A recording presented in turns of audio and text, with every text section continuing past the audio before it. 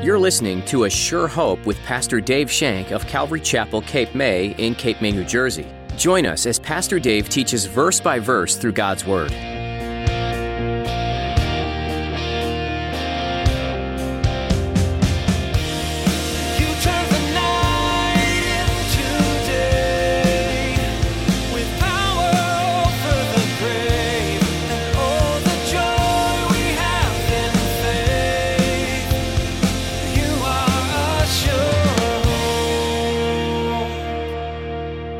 That was when Jesus was his strongest, when he was on that one-on-one. You have that opportunity every day in your daily lives to have that one-on-one with somebody, that divine appointment that God sets in front of you. Talk to this person. Show this person God's love. Help out this person. Do something nice for this person in the name of Jesus. Let them know about God through you. Let them see your life and let them hear your words. Let them make the decision. It's a wonderful thing. If the thought of leading your family to Christ overwhelms you, start with just one person. As Pastor Dave shares in today's study, Jesus was his strongest in one-on-one relationships. Be real with one person. Go out of your way to share love with one person. Don't let the thought of impressing everyone get in the way of one relationship. Now, here's Pastor Dave in the book of John chapter 16 as he continues his message, Responsibility to Rejection. You are assured. The Holy Spirit will be with them and in them and upon them so they won't stumble when the persecution comes, Jesus is saying. They will be his witnesses. You know what's really interesting? The word witness. The word witness in Greek is martyreo. That's where we get our word martyr. It's where we get our word martyr. So to be a witness for Jesus Christ is the word martyr. Think about that. Has a little different meaning for you and I, right? But you will be my witnesses because you have been with me from the beginning. You know, I go back here all the time, and you'll have to excuse me, but I love what John says in his first epistle about being with Jesus in the beginning. I just love it because it's so personal. It's so true, and we can have that same thing. John says in 1 John 1, that which was from the beginning, he's talking about Jesus now, which we heard, which we've seen with our eyes, which we've looked upon, and our hands have handled concerning the word of life. The life was manifested, and we have seen and bear witness and declare to you that eternal life, which was with the Father, was manifested to us. That which we have seen and heard, we declare to you, that you also may have fellowship with us. And truly, our fellowship is with the Father and with his Son, Jesus Christ. And these things we write to you, that your joy may be full. Look at 5. This is the message which we have heard from him and declare to you, that God is light, and in him is no darkness at all. I love that. I just really, I get a sense of closeness from that. I get a sense of intimacy from that. When John is telling you, listen, guys, we were with him. We got to touch him. We got to hear him speak. We got to sit with him. We knew him. We were with him for 3 long years. We've heard it from the beginning. We were one of the first ones called. We were with him. So now I'm explaining it to you. And I'm telling you, this is not some fairy tale. This is real. This is true. John is saying, I was there. I saw it. I just love that about John. And now John is carrying out the Great Commission by writing this letter. I want to tell you about him. I want to tell you about the light that has come in the world to cover the darkness, but the darkness didn't comprehend it. I want to tell you about that. This light that came in the world was Jesus Christ. In the beginning was the Word, and the Word was with God, and the Word was God. And the Word became flesh and dwelt among us. He's talking about Jesus Christ. What a wonderful testimony here. Jesus says, your responsibility is to be my witness. I want you guys to be witness. And oh, by the way, you're going to be rejected. Huh? Look at chapter 16, verses 1 through 3. These things I have spoken to you that you should not be made to stumble. They will put you out of the synagogues. Yes, the time is coming that whoever kills you will think that he offers God service. And these things they will do to you because they have not known the Father nor me. These things I have spoken to you. What things?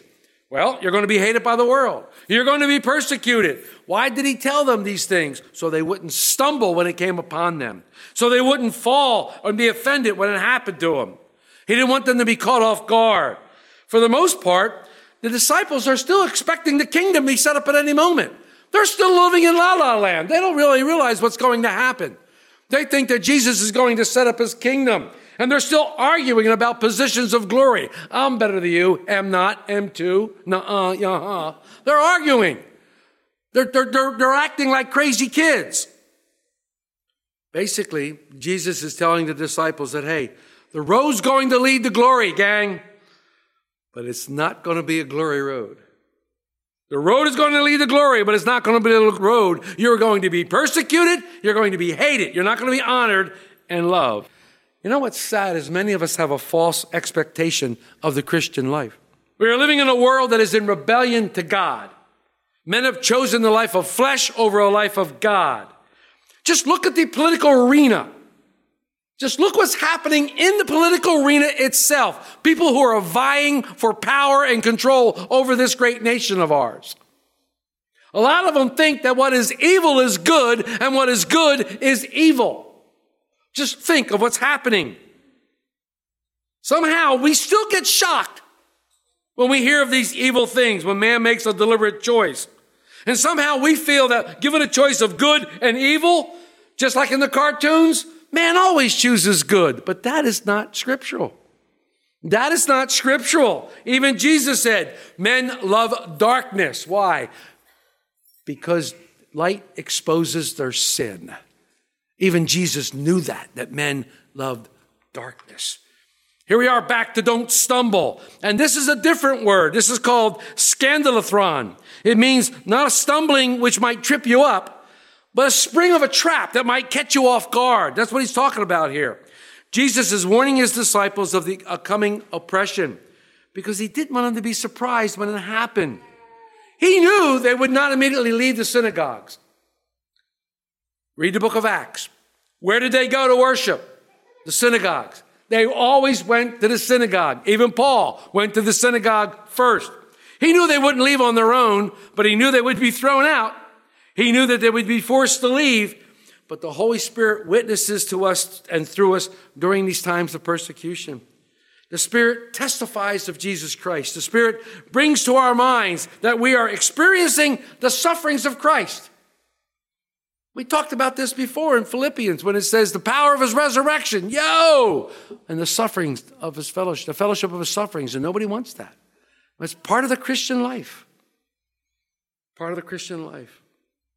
There's no reason for us or any disciple to be stumbled during the times of persecution, even when the fire is turned up. In fact, Jesus is telling these guys that they should expect persecution. The Lord said, it'll come. Interesting statement here is the one that says they think they will be serving God. They think they will be serving God. And when they kill you, I love that. When they kill you, they think they'll be serving God. Isn't this the epitome of what the Apostle Paul did before he became the Apostle Paul? He thinks he was serving God by killing Christians and taking them up to Jerusalem. He thought he was serving God. He said, these people will persecute you because they don't know the Father and they don't know me. These things I said to you, they will do this. Notice he says they will do this, not that they might happen. And truly, what things happen? Does anybody know the life ending of the apostles? What things happened to them as Jesus is talking to these 11 guys? Well, if you look at the book of Acts, it starts with Stephen. Stephen was stoned to death. He became the first martyr.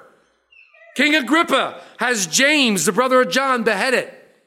Paul was scourged, thrown into prison, and afterwards crucified.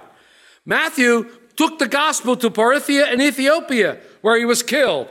James, the brother of Jesus, who wrote the epistle, was beaten and stoned by the Jews. Matthias, remember him? He was stoned at Jerusalem and then beheaded. Andrew was crucified on a cross. Mark was dragged to pieces by the people of Alexandria. Peter was condemned to death and crucified, according to some of the early writings at Rome. We know that Peter requested to be crucified upside down, according to tradition. Paul was beheaded. Jude was crucified. Bartholomew carried the gospel to India, where he was killed. Thomas carried the gospel to Parthia and India, where he was killed. Luke was hanged on an olive tree. Simon the Zealot was crucified.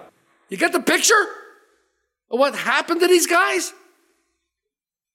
Nowhere in any of the epistles or gospels or any of the writings do you ever hear of any of these men denouncing or recanting their faith in Jesus Christ. Not one of them do you hear it. Even the Apostle John. The Apostle John was thrown into a big pot of oil. They tried to boil him to death. Somehow he escaped by a miracle, but then they banished him to the island of Patmos, praise God, which is where he got the revelation and wrote the book of Revelation. All of them suffered persecution. All of them suffered hatred. All of them suffered death because of their faith in Jesus Christ. Why will they do these things? Why will they do those things to us? Because they don't know the Father and they don't know Jesus Christ. The true church of Jesus Christ has suffered persecution throughout the years. And brothers and sisters, they are still suffering persecution right now. Christian brothers and sisters in Syria, Nigeria, North Korea, China, those places where they are under tremendous persecution, even to the point of death. Even to the point of death. They're still suffering. And all of this comes from religious zealots, people who think they are defending their God. So Jesus gives us a responsibility to bear witness to him, even in the midst of persecution and rejection. And then he encourages us by saying, remember the things I said to you. Look at verse 4. But these things I've told you, that when the time comes, you may remember what I told you them. And these things I did not say to you at the beginning, because I was with you. Jesus knew the disciples were on overload. He knew there wasn't any way they were going to remember all these things that he was telling them. They were going to be able to grasp what he was trying to tell them. But he also knew that the Spirit would bring into remembrance these things as they went on. So he didn't say these things in the beginning because he was going to be with them for 3 years. But now he was leaving. Take heart, my friends. Take heart, my brothers and sisters. The Holy Spirit will lead and guide you also. He will bring into remembrance the things that you have been taught, the things of God's Word. He will bring into remembrance and even give you words to say. As I said, it is nothing more than a marvel that these disciples accomplished all that they did. A marvel that they accomplished all they did. And you have to wonder, how did they accomplish this? Please turn with me to Acts chapter 1. In Acts chapter 1, beginning in verse 4, it's an interesting, simple verses here. Right before Jesus was taken into heaven, he gets with them, and it says in Acts 1, verse 4, and being assembled together with them, the disciples, he, Jesus, commanded them not to depart from Jerusalem, but to wait for the promise of the Father, which, he said, you have heard from me. For John truly baptized with water, but you shall be baptized with the Holy Spirit not many days from now. Okay, now Jesus is once again telling them, tarry in Jerusalem, wait in Jerusalem, and the Holy Spirit is going to come, and you will receive that. You will receive this baptism. Listen to their answer. Therefore, when they had come together, they asked him, Lord, will you at this time restore the kingdom of Israel? They're so far off base. They're still thinking that he's going to take names, that he's going to restore the kingdom. He said, wait a minute. I told you what was going to happen. I told you all the things that would happen to you. And then he says to this, it is not for you to know the times of the season which the Father has put in his own authority. But, and here's the kicker, you shall receive power when the Holy Spirit has come upon you, and you shall be my witnesses to me in Jerusalem, in Judea, Samaria, and at the end of the earth. This is where they receive their power. He was commissioning them in the upper room to be his witnesses. Listen, folks, in the eyes of the world, these men were nothing. They were deemed nobodies. Nothing against fishermen, but 5 of them were fishermen. All of them lived in one of the most out-of-the-way provinces on the eastern shore of the Mediterranean Sea. This little insignificant Proverbs, these men were just as insignificant. It was unimportant. Nobody cared about these guys, but Jesus did. Jesus called them. Remember, he chose them.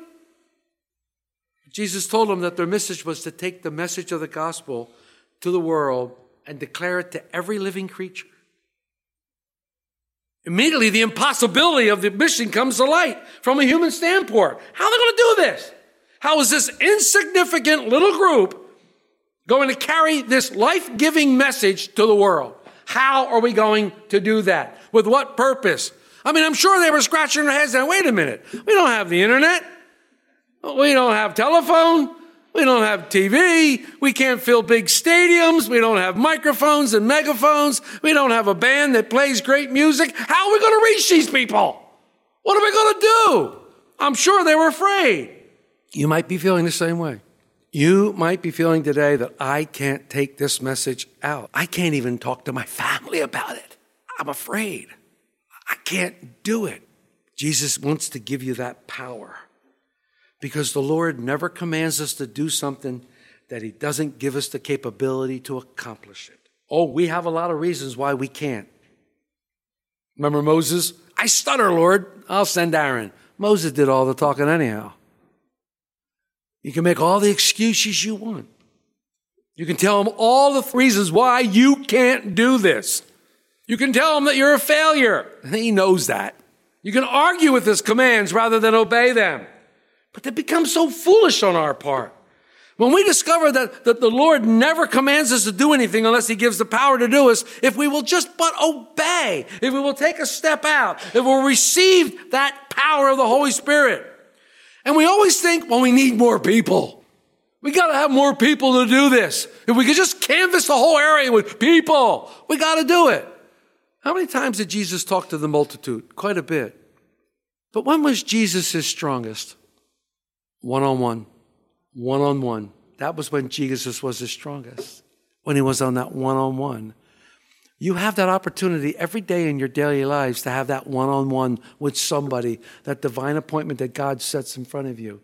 Talk to this person. Show this person God's love. Help out this person. Do something nice for this person in the name of Jesus. Let them know about God through you. Let them see your life and let them hear your words. Let them make the decision. It's a wonderful thing. Jesus knew that the disciples were going to be helpless. Jesus knows we are helpless without him. He knows that. He told them to wait, to tarry in Jerusalem, to wait until the Spirit empowers them. And once empowered by the Spirit, once empowered from on high, their total life changes. And you can go from Acts 1 all the way through the book of Acts to see their lives completely change. Completely change. That doesn't mean they still don't mess up every now and then. That doesn't mean that Peter still doesn't stand on a roof and say, "Not so, Lord." That doesn't mean that. What it means is their life completely changes and they're witnesses in Jerusalem, in Judea, in Samaria, and the outermost portions of the world. You might be saying, "Well, I don't live in Jerusalem." Well, you don't, but you live in Lower Township. You live in Wildwood. You might live in Mullica Hill. Gotcha. You might live someplace else. That's your Jerusalem. That's your Jerusalem. That's where you begin, in your Jerusalem. We begin here in Lower Cape May, and it spreads. What's neat about this is we're bound by water. It's got to spread north. It's got to spread that way. And we get the Middle Township. That might be our Judea. And then we get up towards Ocean City in that area and spread out towards Cumberland County. And that might be our Samaria. And then all of a sudden it's the outermost portions of the world. He's given us the power if we would but ask for it. These guys went out and they taught about Jesus' life. They taught about Jesus' death. They taught about his burial. And they taught about his resurrection. And they said, yeah, and he's coming again. They taught all these things with power and boldness by the Holy Spirit. They didn't go out in their own flesh. They didn't try to make it happen in their own flesh. They couldn't. They were helpless and they knew it. It was a simple message of hope, a message of eternal life. Because Jesus rose from the dead, anyone who repents of his sin and places his faith in Jesus can have forgiveness of sin. That's the message. He commissioned these first disciples to spread the message, and they did remarkably. They witnessed through their words, they witnessed through their deeds, they witnessed through their lives. They turned the world upside down, and every one of them was persecuted. Maybe that's what you're afraid of, being persecuted, being told no, being rejected. Remember, they hated Jesus, they're going to hate you. Remember that. If you've placed your faith in Jesus Christ, you too have been commissioned by the Lord. You too have been commissioned by the Lord. The Lord has called you to be his witness. But do you have the power? I got the power. No. Do you have the power? Thanks for getting that. I appreciate that. I throw these little tidbits out. We'll see who gets them from time to time. That's okay. Many Christians today are still trying to live the Christian life without power, without the power to do it. Sadly, they're failing miserably. I used to paint during the summer. I used to be a school teacher, and during the summer I painted houses. And people would have these old, dilapidated houses that are really, really bad. And they wanted me to paint them. And I would paint them. And they would look great, but it still was an old, dilapidated house. Oh, it looked marvelous on the outside, but inside it was still an old, dilapidated house. That's our lives without the Holy Spirit. We may look great on the outside, but there's no power inside. We have nothing within because we don't have the Holy Spirit working in us. The Lord has called you in the ministry. He wants you to deliver a message of hope to anybody you might come in contact with, but you will need to rely on the power of the Holy Spirit to accomplish this. You may be fearful. You may be weak. You might even tremble at the thought of witnessing. Witnessing, oh my goodness. You might even tremble there. But the Holy Spirit will give you boldness. Just look and read the book of Acts. Read the book of Acts. How the Holy Spirit gave them boldness and boldness and boldness to speak in the name of Jesus when they were being told not to, when they were being beaten, when they were being chastised. But they continued to do it. Even in the face of tremendous odds, they continue to do it over and over again. God wants to use you in a mighty way. Trust in the Holy Spirit. Yield to the working of the Holy Spirit. He will be your strength. He will be your guide. He will even give you the words that you need to say when the time comes for you to speak. But you need to trust, and you need to have that power. In the Gospel of Luke, it says, what kind of a father would give his son a stone if he asked for a fish? How much more will the Holy Spirit give you? How much more will the Lord give you the Holy Spirit if you just ask? If you just ask. Maybe that's you today. Maybe you're treading water. Maybe you don't have the power. Ask today. Ask and be filled. Ask and be filled, and then be his witnesses. Be his witnesses as he's called us to be, and answer the Great Commission with a resounding, "Here am I, send me." Amen? Amen. You are a sure. The Gospel of John was written from a perspective that provides an eyewitness account of what happened during the life of Jesus here on earth. Different than the other three Gospels, John's book describes Jesus in ways that confirm him as the Son of God. There are things done and said that can only point to Jesus being far more powerful than what a human could do. In the Old Testament, God referred to himself as I Am. In this book, John recounts how Jesus said, "I am the light of the world. I am the way, the truth, and the life, and I am the resurrection and the life." These were bold statements, but Jesus proved throughout his ministry that they were indeed true. He lived a life that compelled people to follow at that time, to seek him out, and to commit their lives. And we can also follow him today. If you missed any part of today's teaching, or you'd like to listen to additional messages from Pastor Dave, visit ASureHopeRadio.com. Perhaps you were listening, you realized that you have some questions about faith, and maybe even about salvation. We'd be happy to talk with you and provide some resources to answer your questions. Give us a call at 609-884-5821. Again, that's 609-884-5821. You can also click on the Jesus tab at ASureHopeRadio.com. This will provide you with a succinct picture of who Jesus is and how he can change your life. Thank you again for taking the time to learn about God's Word today. We hope you'll join us again next time on A Sure Hope.